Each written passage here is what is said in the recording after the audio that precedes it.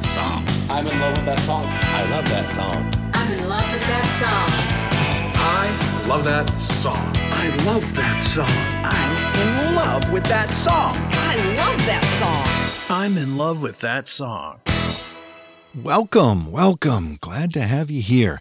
This is the I'm in love with that song podcast on the Pantheon Podcast Network, and I'm your host, Brad Page. Back in February 1964, 59 years ago, the Beatles made their first appearance on The Ed Sullivan Show and literally changed everything about rock music overnight. That's when the Beatles conquered America, where it all started here. But if you want to look at where Beatlemania peaked, at least in terms of their first phase, it would have to be 18 months later, on August 15th, 1965, when the Beatles played before a sellout crowd at Shea Stadium in New York. At the time, the largest concert in history, and still one of the most important chapters in the story of rock. Laurie Jacobson is an author, and her new book tells the behind-the-scenes story of the Beatles at Shea Stadium.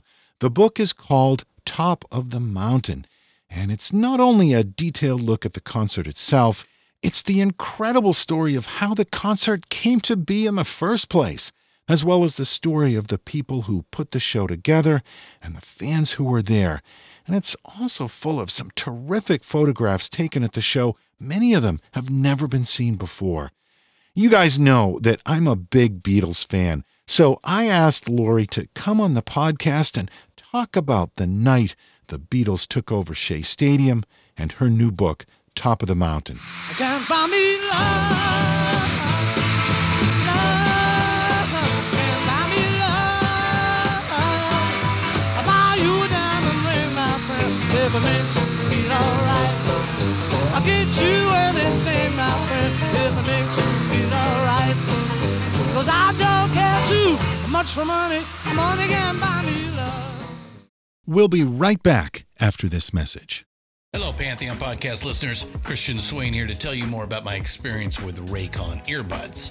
Our family now has 3 pairs of Raycon earbuds around the house, and my wife just grabbed a pair of the Headphone Pros to replace some headphones from a company that was double the price.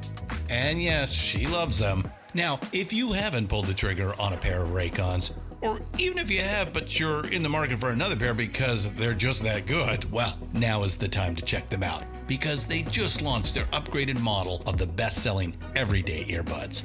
With Raycon's upgraded everyday earbuds, now you also get active noise cancellation, ergonomic design, and multi-point connectivity that lets you pair with 2 devices at once. New quick charge function, 3 customizable sound styles, plus awareness mode. Available in a variety of vibrant new colors to complement any and all skin tones. I even have a pair of earbuds in a cool green color. I have tried just about every earbud known to humankind, and these Raycons are fantastic. Seriously, if you've been wanting to check out Raycons, there truly is no better time. You're going to ask yourself why you didn't check them out sooner, and Raycon offers a 30-day happiness guarantee. So what are you waiting for? Go to buyraycon.com/Pantheon today to get 20% off your Raycon order, plus free shipping. That's right, you'll get 20% off and free shipping at buyraycon.com/Pantheon. buyraycon.com/Pantheon. Laurie Jacobson, welcome to the I'm in love with that song podcast. Usually on this show, we focus on one song, but today we're going to do something a little different because I read your book and it is such a great story. I really wanted to talk to you about it. So your book is called Top of the Mountain, and it tells the story of the Beatles' legendary concert at Shea Stadium in August 1965. So first, let's get some facts and figures out of the way. This was the Beatles' second U.S. tour. It was actually the opening night of the show, the first show of that tour on August 15th at Shea Stadium in New York. And they played in front of 55,000 people. Is that right? 56,000, which was not only the Beatles' biggest concert, but it was the biggest concert audience ever at that time. It was a record they held until 1973 when Led Zeppelin broke the record with a 56,000+ attendance at a show in Tampa, Florida. But this is a really significant event. I believe no band had ever played at a stadium before this show. Is that true? Not a stadium of this size. Yeah. And even the Beatles had played a couple of smaller stadiums, but not a huge baseball stadium like this. Right. Nothing approaching 56,000 seats. No one had ever done that before. No one, not Elvis, not Sinatra. Nobody had ever played in front of this many people. Nobody had ever received the paycheck the Beatles received for that night. And 56,000 rock and roll fans had never laid eyes on one another before in such large numbers. Yeah. So let's introduce the cast of characters. Of course, we all know who the four Beatles are, but there was also Brian Epstein, the Beatles manager. Right. Talk about Brian Epstein for a bit. Oh, Brian Epstein was, a very cultured, refined young man. His parents were in the furniture business in Liverpool. And, my dad was in the furniture business also. And they, of course, had a stereo department and they began selling records. And Brian did the exact same thing. It's just a natural for your stereo department. And one day somebody came in and asked for a record by the Beatles, and Brian had never heard of them before, but he decided to check them out because they were playing just down the street at the Cavern. So he was really impressed, and here is Brian in his suit and tie and very buttoned up, and the Cavern is this basement, former fruit cellar with no windows and hot, sweaty kids on lunch break coming to hear the Beatles. And he was really impressed. And he had the foresight to recognize that these guys could go places with a little help from him. Yeah. And then he hoped and prayed that America would call.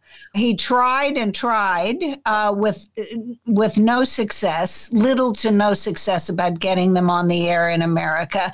And suddenly one day his prayers were answered when another cast member, Sid Bernstein, called Brian.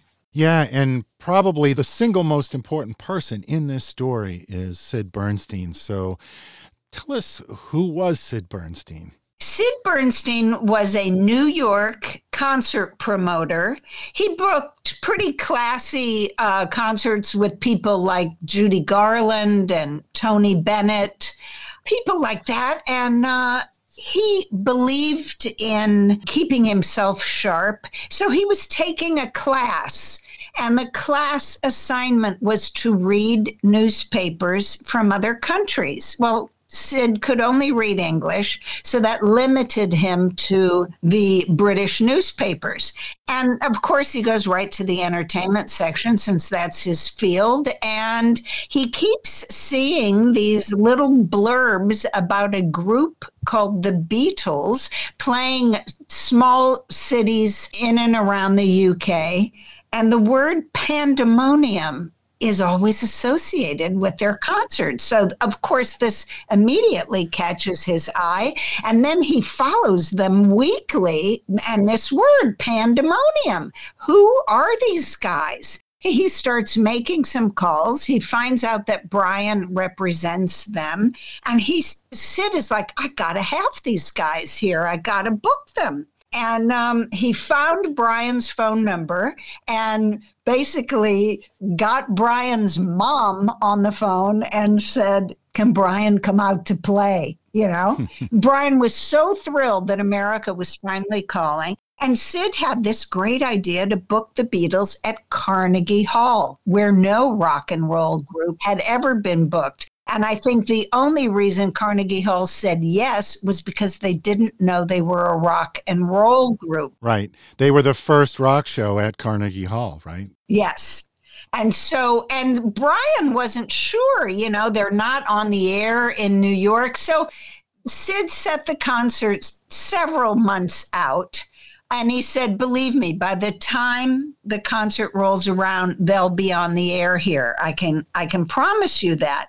So in the interim, Ed Sullivan is passing through Heathrow Airport with his wife and comes in contact with thousands of girls screaming for the arrival of the Beatles.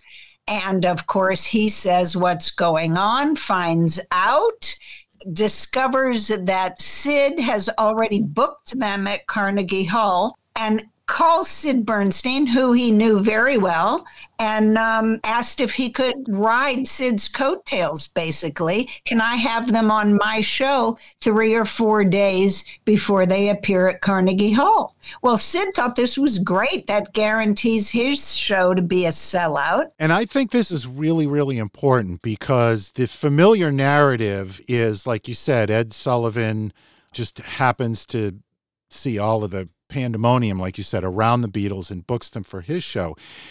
But Sid was there first. Sid had booked them for Carnegie Hall long before they were ever booked on the Ed Sullivan Show, long before they ever got any radio play in the States. I mean, he was really the first guy in the States to really see the potential at the time when Capitol Records in the States couldn't care less about the Beatles. They were actively ignoring the Beatles. But here's Sid, who's really the first guy to step up and to have the vision of what their success could be in the States before Ed, before Capitol, before Murray the K, before any of that. Absolutely. Now, yesterday and today, our theater's been jammed with newspapermen and hundreds of photographers from all over the nation, and these veterans agree with me that the city never has witnessed the excitement stirred by these youngsters from Liverpool who call themselves the Beatles. Now, tonight, you're going to twice be entertained by them. Right now, and again in the second half of our show. Ladies and gentlemen, the Beatles!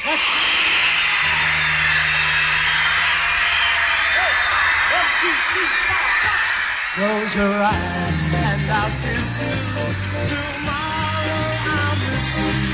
Remember, I'll always do.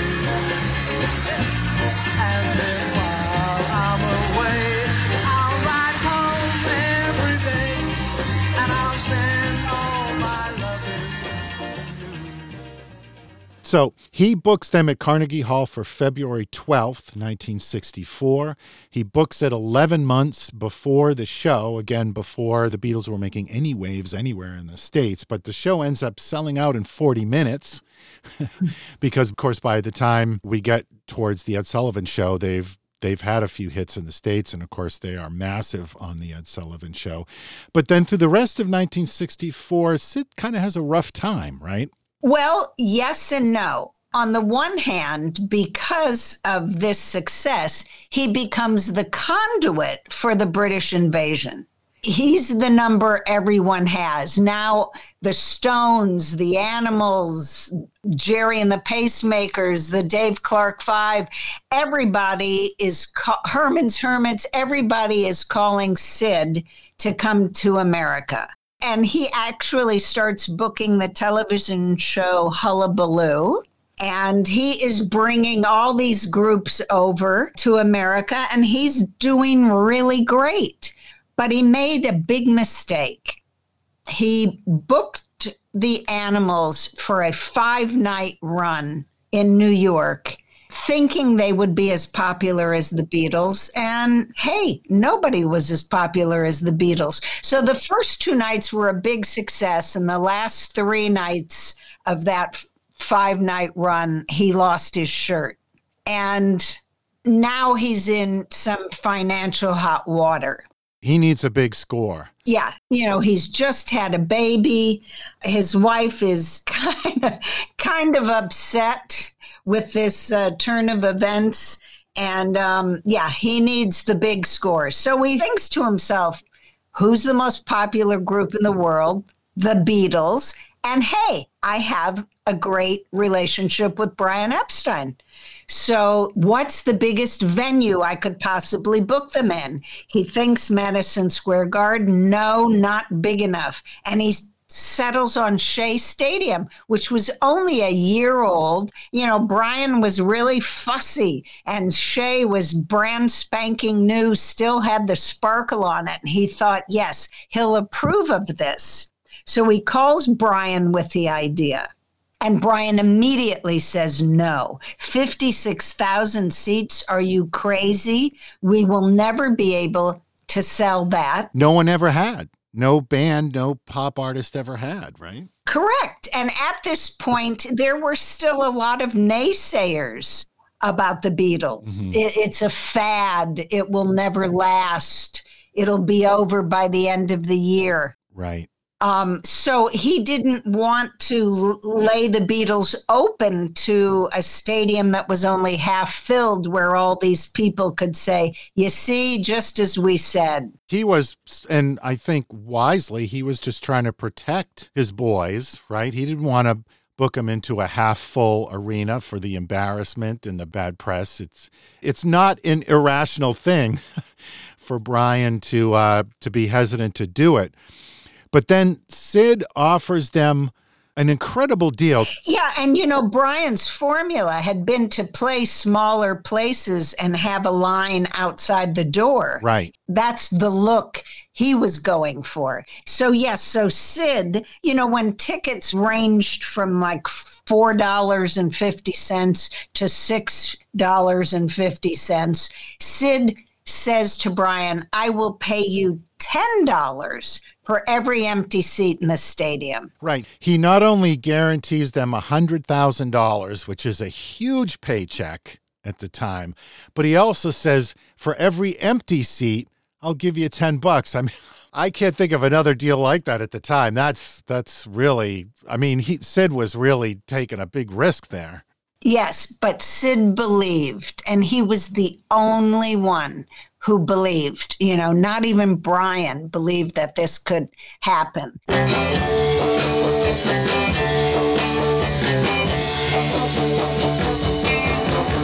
yeah, I'll tell you something I think you'll understand.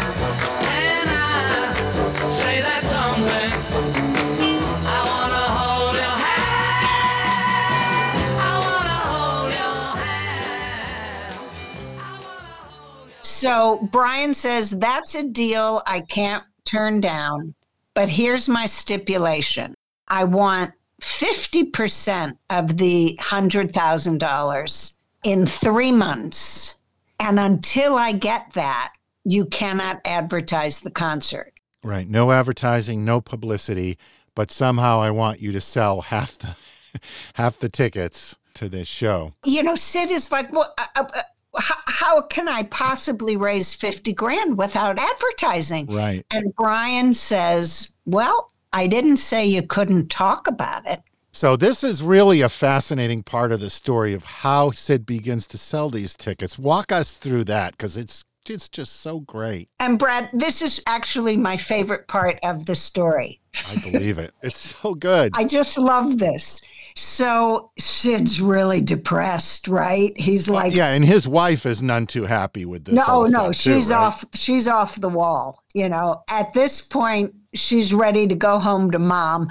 Are you crazy? What have you done to us? So, you know, so Sid, by the way, he was a very large man. Very heavy, and he knew the best entertainment and the best restaurants in New York. So I just see him walking down the street, eating a slice of pizza here, a hot pretzel there, thinking, woe is me, what's going to happen? And he takes his son in his stroller to Washington Square Park. And, you know, Sid was known by this time amongst all the kids for bringing all the great British groups over. He was pretty much the Pied Piper of rock and roll. So wherever he went and kids saw him, they ran up to him to find out the latest news. And when they asked, what's going on, Mr. Bernstein, he said, well, I'm bringing the Beatles to Shea Stadium in August. Well, I mean, the girls begin screaming. One of them faints, and they're throwing money at him. And he realizes okay, maybe this could be something. He runs to the post office. He rents a P.O. box. He runs back to the park. He tells the girls how much the tickets are and the P.O. box address. And every day he goes to the park and he tells teenagers this story and gives them the address. And after 3 weeks, he finally works up enough courage to go to the P.O. box. He forgets his key. He's so nervous because this is it. If there's nothing in that P.O. box, he's a dead man. Right. They open the box for him, and when the post office workers find out who's there, they all come running out of the back to see who is the man behind this box. And he's like, what's going on? They drag out bags and bags of mail. He had to get his car to bring it all home. Mm-hmm. And inside those envelopes, he had rubles. He had yen. He had money from behind the Iron Curtain.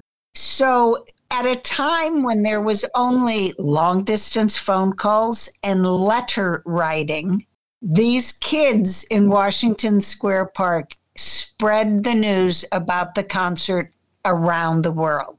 As I write this letter, send my love to you. Remember that I'll always be in love with you.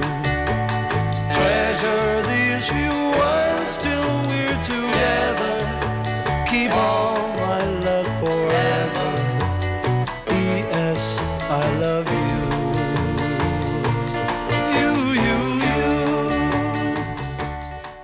It's amazing.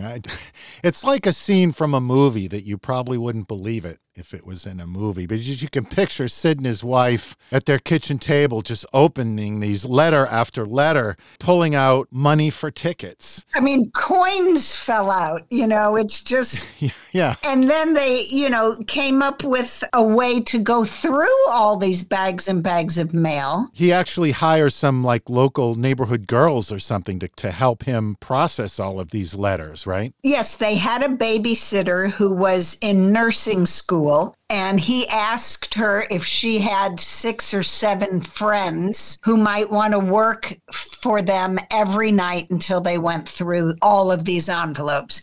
And over a 3-week period of time, they managed to go through, more than 50,000 envelopes. Yeah, I think you said in the book that they end up, it takes them 3 months to process it, and they end up with over 3,000 envelopes that they don't even open because by that time they've sold all the tickets. The show sells out, and he ends up with $304,000. Is that right? Yes. So when he meets Brian in January of 65, Brian is expecting $50,000, and he is able to give him the full $100,000. Right.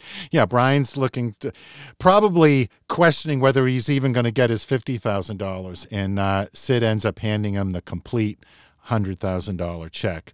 It says, what a great story. Really, it's a wonderful story, and it's so, wonderfully innocent and so speaks to the time. So now Sid has the hottest show in town that nobody knows about. Right, yeah, because he still can't talk about it.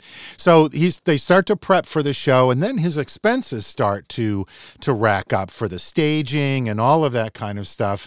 And then I believe the mayor of New York tells him he has to cancel the show. What was that all about? Well, he had to jump through a lot of hoops with the city. Mm-hmm, I bet. To make this happen. He had rented the stadium on his name alone. That's how well known he was in New York.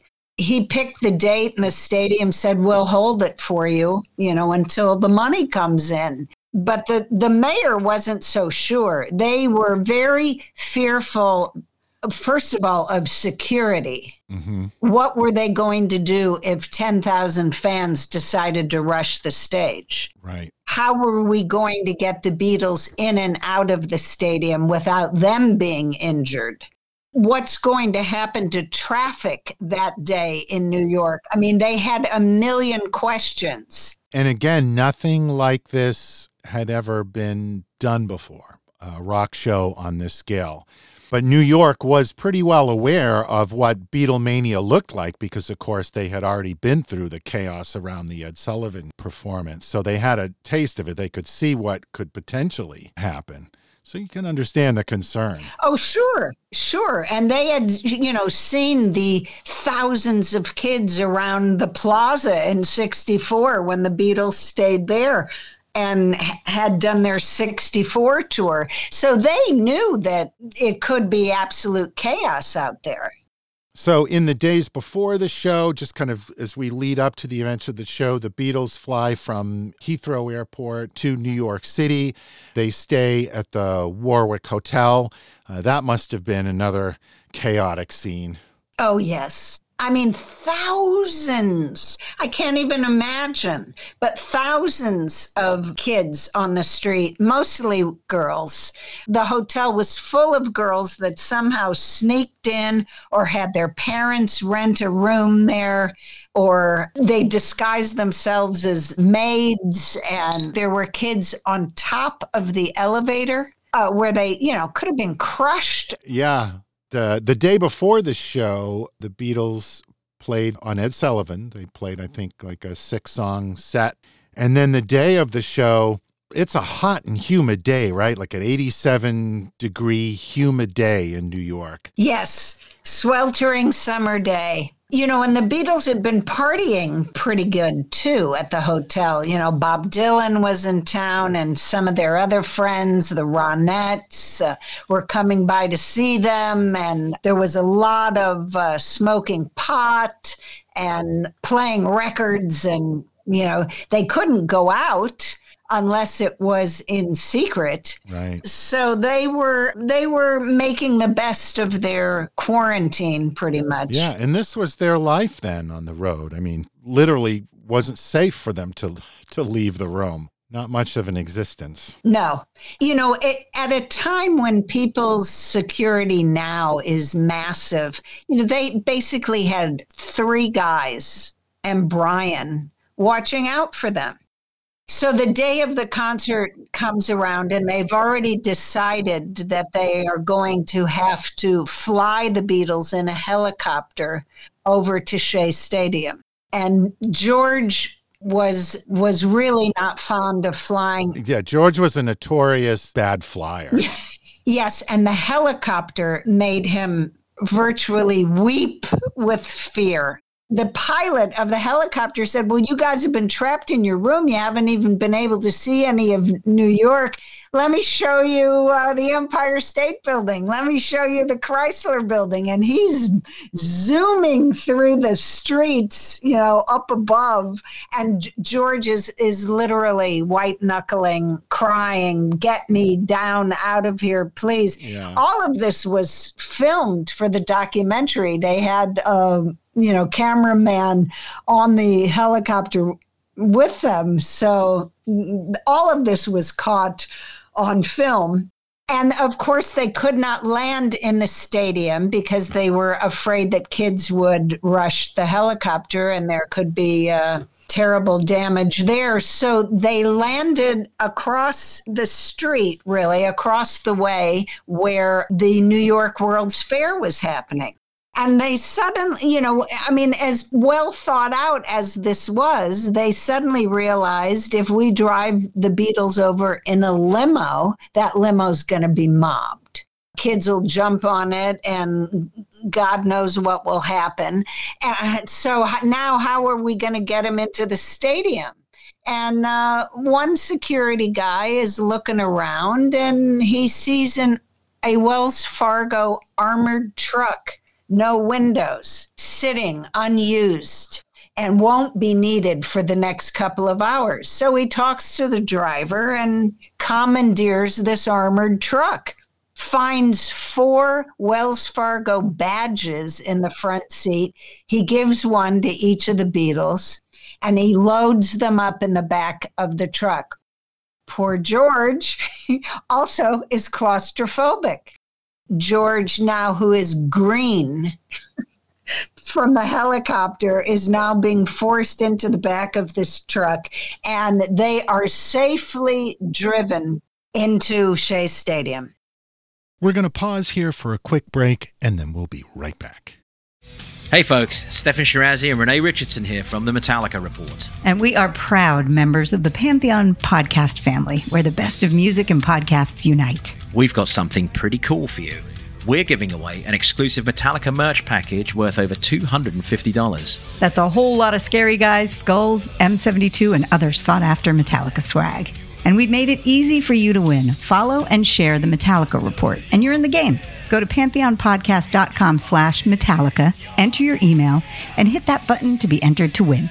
And just like that, you're eligible for our monthly exclusive Metallica merch package. And guess what, rockers? You can enter every month, so just do it. And while we love our global brothers and sisters, the lawyers won't let us ship outside the U.S.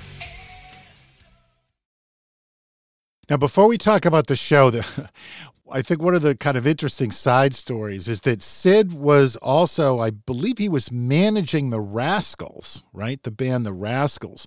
The Rascals didn't play at the show, but he had a bunch of promotion for them going on, right? He was really trying to get their name in front of the audience. Oh, Sid was really the ultimate old school promoter. Actually, the Beatles did a press conference in a ballroom at the Warwick, and Sid had plants in the audience asking the Beatles, have you heard the Rascals yet? What do you think of them? You know, they were clueless, you know, never heard of them. But Sid just was getting that name out there. So when kids coming into the stadium were looking into the dugout where they knew the Beatles would make their entrance, they saw some guys with long hair and they mistook them for the Beatles and went running down there. Well, it was the Rascals. And yes, Sid had buttons and photos and all kinds of stuff that they were signing and handing out. And he also took the opportunity to flash, the Rascals are coming on a small, welcoming screen in the stadium. Which I think Brian wasn't too crazy about. Oh, yes. Brian quashed that immediately. I interviewed Felix Cavalieri of the Rascals on his experience there that day. And he said, Brian just very quietly said, if that is not removed in the next 10 seconds, Sid, we shall be leaving. And so Sid immediately had that taken down. No one rides on the coattails of the Beatles, is what Brian said. He was always watching out for his boys. Right. That's just a great story, though. And typical for the shows of the day, this was kind of like a review show where the Beatles weren't the only ones that performed. There was a handful of opening acts. Why don't you talk a little bit about some of the folks who opened the show for the Beatles? And can you imagine 56,000 people are there and not one of them is wanting to see you? That's it. That's exactly right. The first group was the fantastic sax player King Curtis. And he played behind a group called the Discotheque Dancers, who demonstrated the hot dances of the day. And actually, one of the ladies I found 3 of the 5 ladies from that group. Yeah, you actually interview them in your book. Oh, yeah. And one of them said, well, my dad went with me that night and he took 80 color slides that evening. And we looked at them once and they've been in a drawer ever since. Would you like to have them? Yeah. Yeah, so you've got some great photographs in the book, and I imagine a lot of this stuff has never been really publicly seen before. You have those photographs. You also spoke to a number of, at the time, young folks who attended the show, and you've got some photographs from some of those people. Tell us a little bit about some of the other people in the book who contributed some of these great photographs to the book. Oh, and thanks. Yeah, it sounds like I'm making it up to say at this late date I have hundreds of photos that people have never seen, but I actually do. One guy, Mark Weinstein, was 17 years old, and he was bound and determined to get on the field. He sneaked into the bowels of Shea Stadium. He began trying every door he came to. They were all locked. And finally, one doorknob turns in his hands. He opens it, and the room is full of cops. And he thought, oy vey. He said to me, I thought, oy vey. If I run, I'm done. So he just thought really fast, walked in, faked a British accent, told them he was a friend of George Harrison's, and he was supposed to take photos that night, but had gotten separated from the group, and they led him right out onto the field. He took 60 photos from the edge of the stage, all of which are in the book, and one of which is the cover of the book. And that is a great shot of George and John. Oh, I love that shot, too. It was the last shot of the night. And there was another gentleman who had to be coerced to even go to the concert. And he decided, he didn't even know who the Beatles were. He decided he was also going to try and get into the stadium. And the door that was unlocked and opened to him led right into their dressing room. I mean, he opened the door and there they were. It's incredible. With just like 10 other people. So he walked in and just started taking photos. And he also got onto the field and took more photos. So I have several photos that George Orsino took. And let's see, Carly Simon's brother Peter was there, and he was, I believe, 18, and he took some wonderful photos of the fans. So yeah, just they covered it.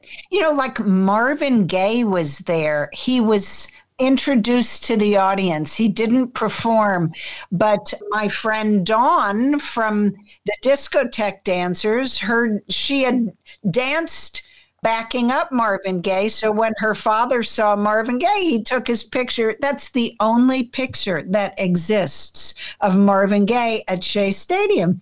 It's great. And he's holding his own little movie camera. Oh, I wonder what happened to that film. Yeah. Yeah. No, the photographs in the book are just, they're great.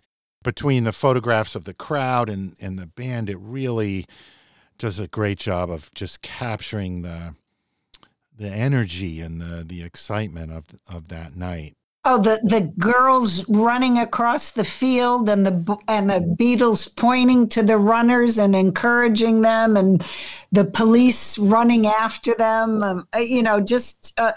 Kids scaling the walls to get in from the outside. It's just, and what kills me is the security that Sid had to arrange and that Brian insisted on. And here are these people literally just walking into their dressing room, walking out onto the field. Again, today it could have been a terrible situation. Right. But there was nothing but love and joy out there. Yeah. Sid does get Ed Sullivan to agree to introduce them at the show, and Sullivan makes us kind of a side agreement with Brian Epstein to film the show. And Sid gets kind of cut out of that whole thing, which is a shame. Yes. And, Sid could have chosen to introduce the Beatles. Sid could have taken that moment for himself, but that's not who Sid was. And he realized that the country's association with Ed and the Beatles was where it was at. And so he graciously invited Sullivan to introduce them, as Sullivan couldn't say yes fast enough. Now, ladies and gentlemen, honored by their country, decorated by their queen, and loved here in America, Here are the Beatles.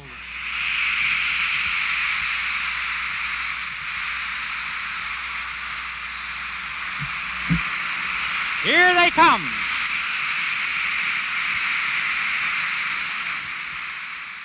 So after all the build-up, the Beatles play a short 30-minute set, which was standard for the day. They play 12 songs. Twist and Shout, She's a Woman, I Feel Fine.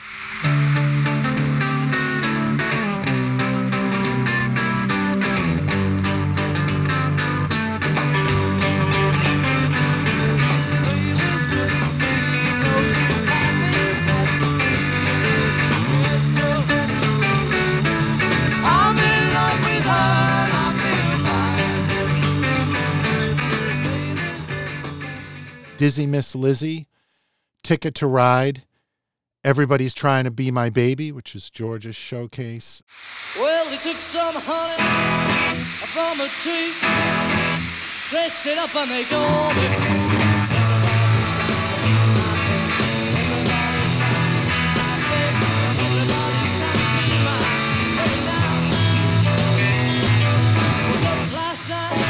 Fast full, 50 women knocking on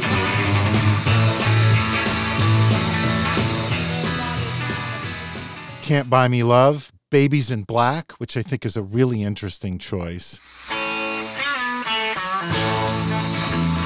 Oh, dear, what can I do? Babies in black and I'm feeling blue. Tell me, oh, what can I do? She thinks of him, so she dresses in black, and long he'll never come back. She's dressed in black. Oh dear, what can I do? Act Naturally, that's Ringo's moment.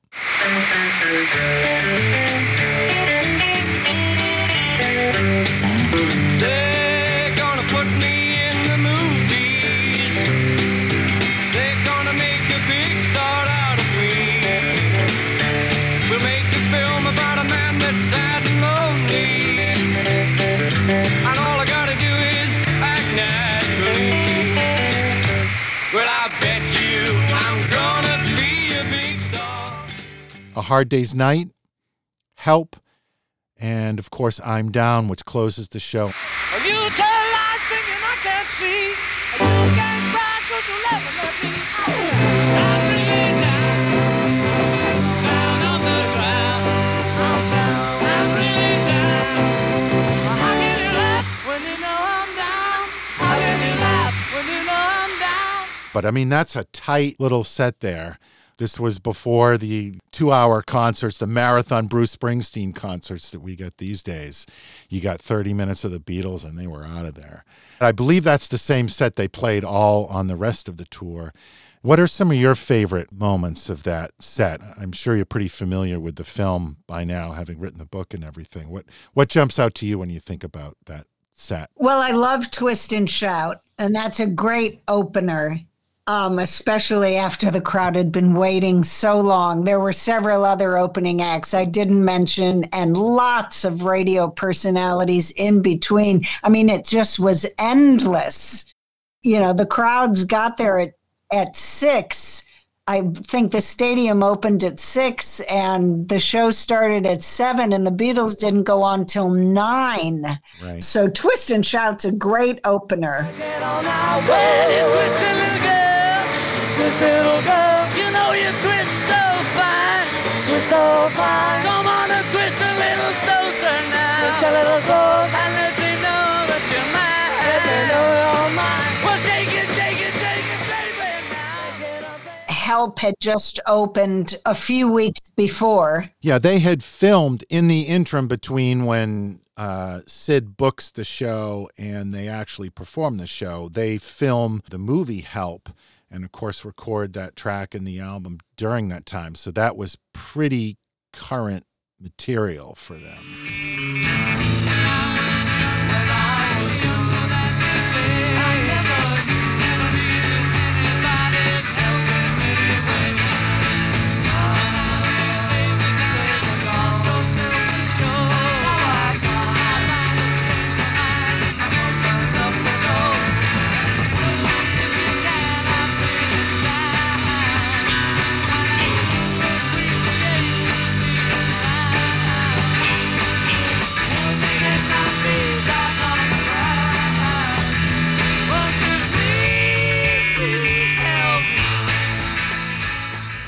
And, they reprised Hard Day's Night, of course, because that was still so uppermost in fans' minds. It's been a hard day's night, and I've been working like a dog. It's been a hard day's night, I do be sleeping like a log. But when I get home to you, I find the things that you do make me feel all right. No, She Loves You. No, I Want to Hold Your Hand. Yeah, they were moving away from that, trying to play their more current stuff. And as a matter of fact, I'm Down. This was the first time they had played that. Right. That was just a B-side. And, it's the only song John's on the organ, which was almost uncomfortable for him. He said, I didn't know what to do without my guitar. There I am standing behind this organ, which was something so new for him. Yeah, but probably every Beatles fan is fairly familiar with that footage, has probably seen it. But it's not only the final moment of the show, but it really is just, to me, that's the greatest moment of the show. And John is just having a blast pounding away at that electric piano or whatever. And it's one of McCartney's great vocals on that song. He really gets his best Little Richard voice out for that. But it's such a great moment. The footage of them playing I'm Down at Shea Stadium is just so great. Man, my dream woman throws it away. Same old thing happen every day. I'm down. I'm really down. I'm down. Down on the ground. I'm down. I'm really down. Oh, how can you laugh when you know I'm down? How can you laugh when you know I'm wow?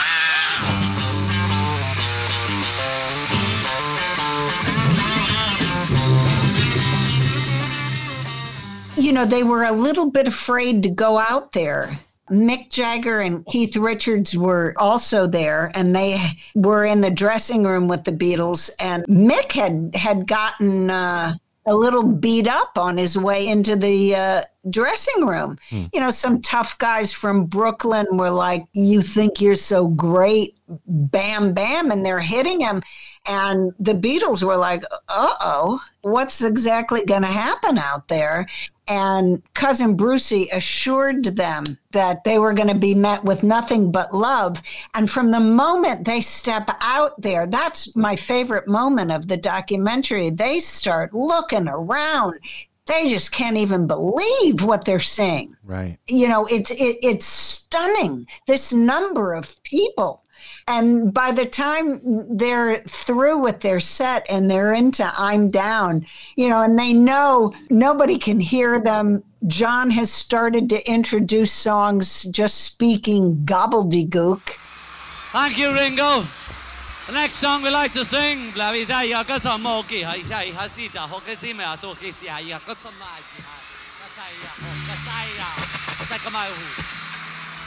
George is ready.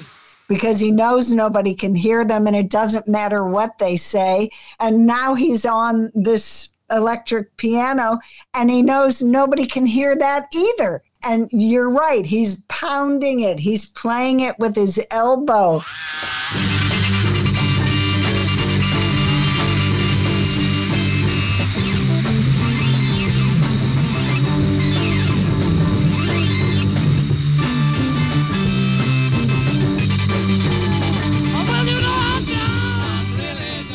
Ringo looks over and thinks, well, he's just lost it.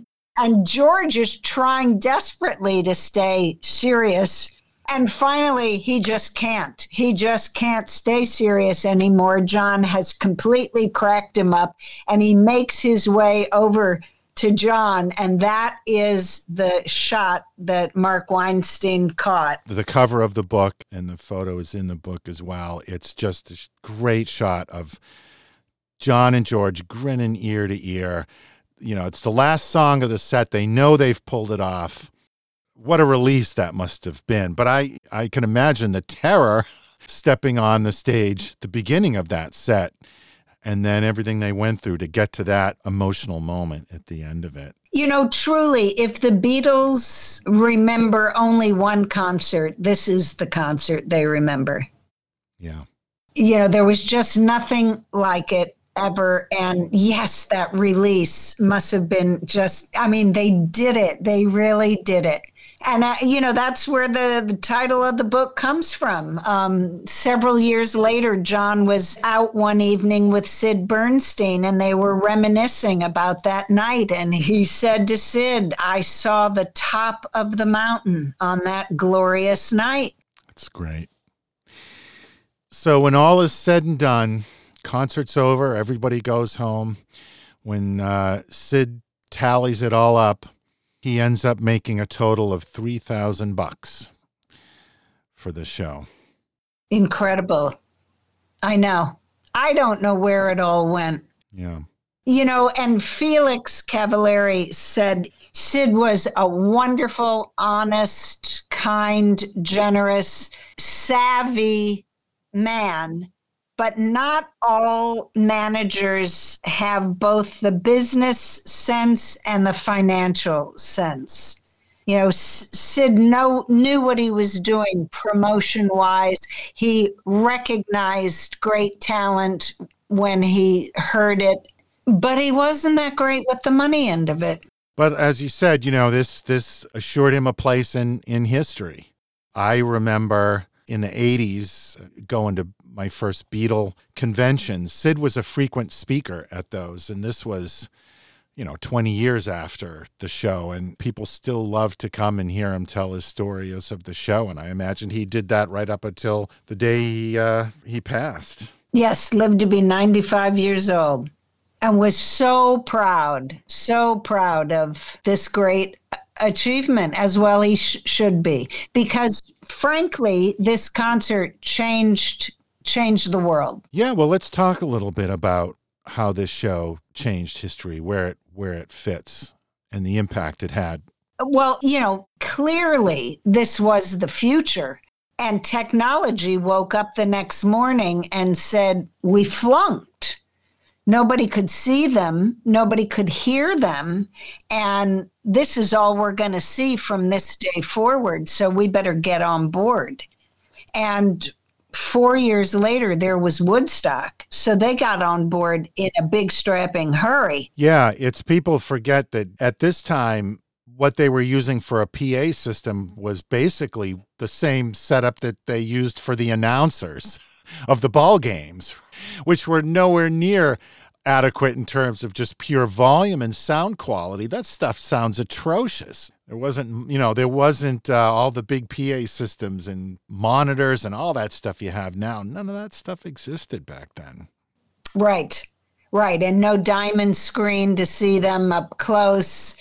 We didn't even mention also at this concert were teenagers like Meryl Streep and Joe Walsh and Steve Van Zandt, and Whoopi Goldberg was 9. She was there. 2 future Beatle wives. And Meryl Streep was way up in the nosebleed seats with her little I Love Paul sign. And she said, I had a better view of New Jersey than I did of the Beatles. But it didn't matter. Everybody was just so happy to share the space with these guys they loved so much. But clearly later on, people want to see them. Sure. So technology got the big wake-up call. Madison Avenue saw 56,000 young people together and realized we're only selling these kids acne medicine. There is potential here for a lot more money. So boom, the boomers immediately get on the map. So, everything raced to catch up with this new, young generation that was changing the world. Just an amazing time for music, and music was driving the culture in a way that it never had before. Yes, people literally went from maybe 10 friends gathered around your parents' hi-fi to crowds of this size.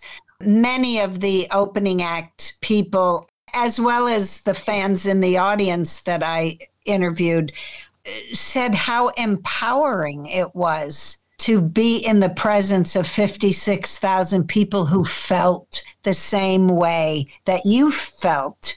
That was a life-changing event for many of the people there. You know, it was really amazing to talk to them. And the fans I spoke to that were there, and literally from Meryl Streep on down to just your basic fan, they still had the amazing enthusiasm that they had that night. They never lost it. It was still the most incredible event that any of them had ever attended. That's great. Well, the book is called Top of the Mountain. It's Sid Bernstein's story, which is a fascinating story. It's the story of dozens of people who attended the show and played their little part in the show by taking photographs or just being witnesses to the event. And of course, it's the Beatles' story of what was at the time the biggest concert in rock history and still stands as, I think, one of the most significant concerts ever. Laurie, I really loved the book. It was just a great, fun read. Thank you for coming on and talking about it, because it's been a blast talking to you about the book and the concert. Thanks, Brad. I so appreciate that. I really do. Sure.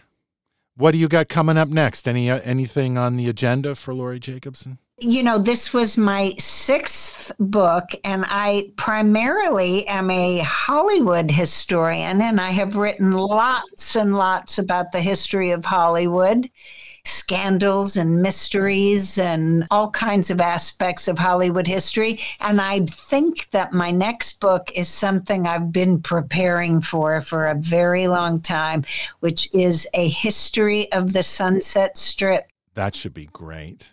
So there will be lots of music there. Yeah, a lot of stories to tell there, that's for sure. Well, Laurie Jacobson, thank you so much for doing the show with me. I really appreciate it. Good luck with the book and the books in the future. And thanks for the conversation. I had a ball. Thanks, Brad. Thank you, Laurie. And as always, thanks to all of you for listening. Go pick up a copy of Laurie's book. You'll love it. I'll be back in a couple weeks with a new episode. Until then, you can listen to all of our previous shows, including more episodes on the Beatles, on our website. LoveThatSongPodcast.com is the place you'll find them. I always appreciate your reviews and your feedback. And if you want to support the show, the best thing you can do is to tell a friend about it, because your word-of-mouth recommendations, they're the best advertising we could get. Thanks again for listening to this show and all of the other shows on the Pantheon Network. I'll see you next time right here on the I'm in Love with That Song podcast. You make me dizzy, Mr. Lazy, the way you rock and roll. You make me dizzy, Mr. Lazy, when you do the stroll.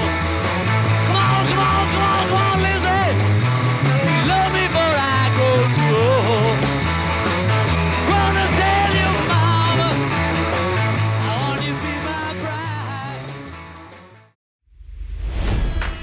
It's NFL draft season, and that means it's time to start thinking about fantasy football.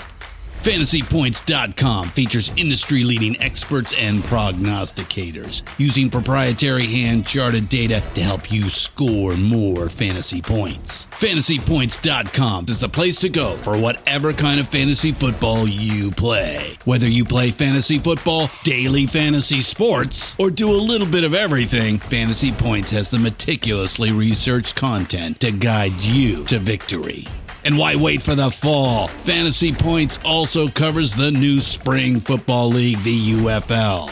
Join the Guru, John Hansen, Scott Barrett, Joe Dolan, and other massive names in the fantasy football universe with an exclusive offer. Use code Pantheon for 15% off any Fantasy Points package, including the all-in package with access to every article, tool, and data nugget that Fantasy Points has to offer. That's fantasypoints.com and code Pantheon for 15% off at Fantasy Points. Fantasypoints.com, code Pantheon. Score more fantasy points.